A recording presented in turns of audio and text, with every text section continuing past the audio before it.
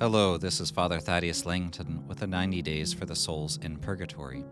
Today is day 42. Today we intercede for the souls of those who do not properly sanctify the holy days of obligation.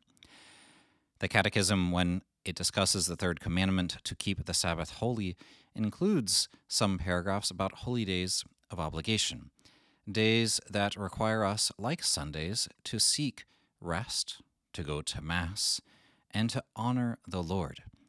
Now, it's not always possible to simply take a holiday in a secular job. In a secular world, there's not often respect for Catholic days of obligation. But nonetheless, we at least have to make it to Mass, and we intercede for those who, in that bare minimum requirement, did not show up even for Mass on such holy days of obligation. Now, the word obligation today often has a negative connotation. We say that we don't want to do things under obligation. But the idea of obligation is not always that negative.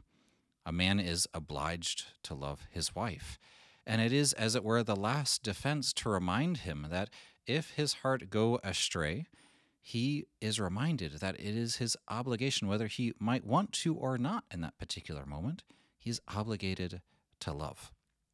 In the same way, holy days of obligation remind us that the Lord does interrupt our daily life. He does make himself present not just on Sundays, but even Thursdays, Tuesdays, Mondays, or other days. And he does ask for us to make space for him.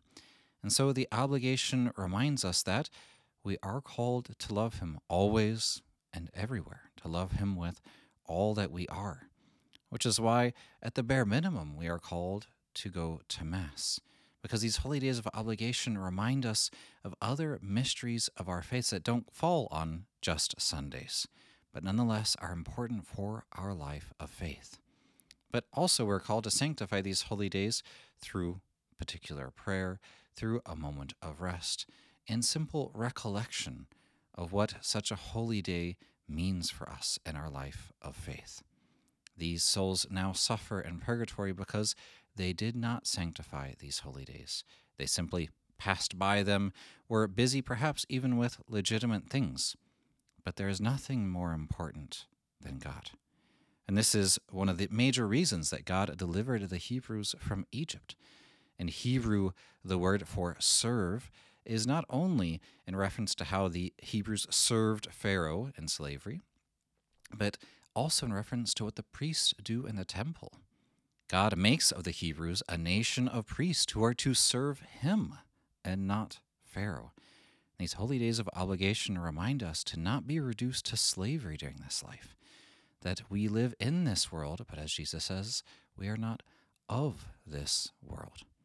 And so I invite you today to pray the Divine Mercy Chaplet, to intercede for these souls who did not properly sanctify the holy days of obligation.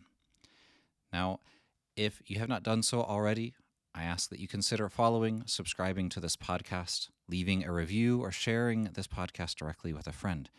All of this helps the podcast reach even more people and thus help even more souls in purgatory. Let us conclude. Immaculate Mary, Star of the Sea, pray for us and for the souls in purgatory.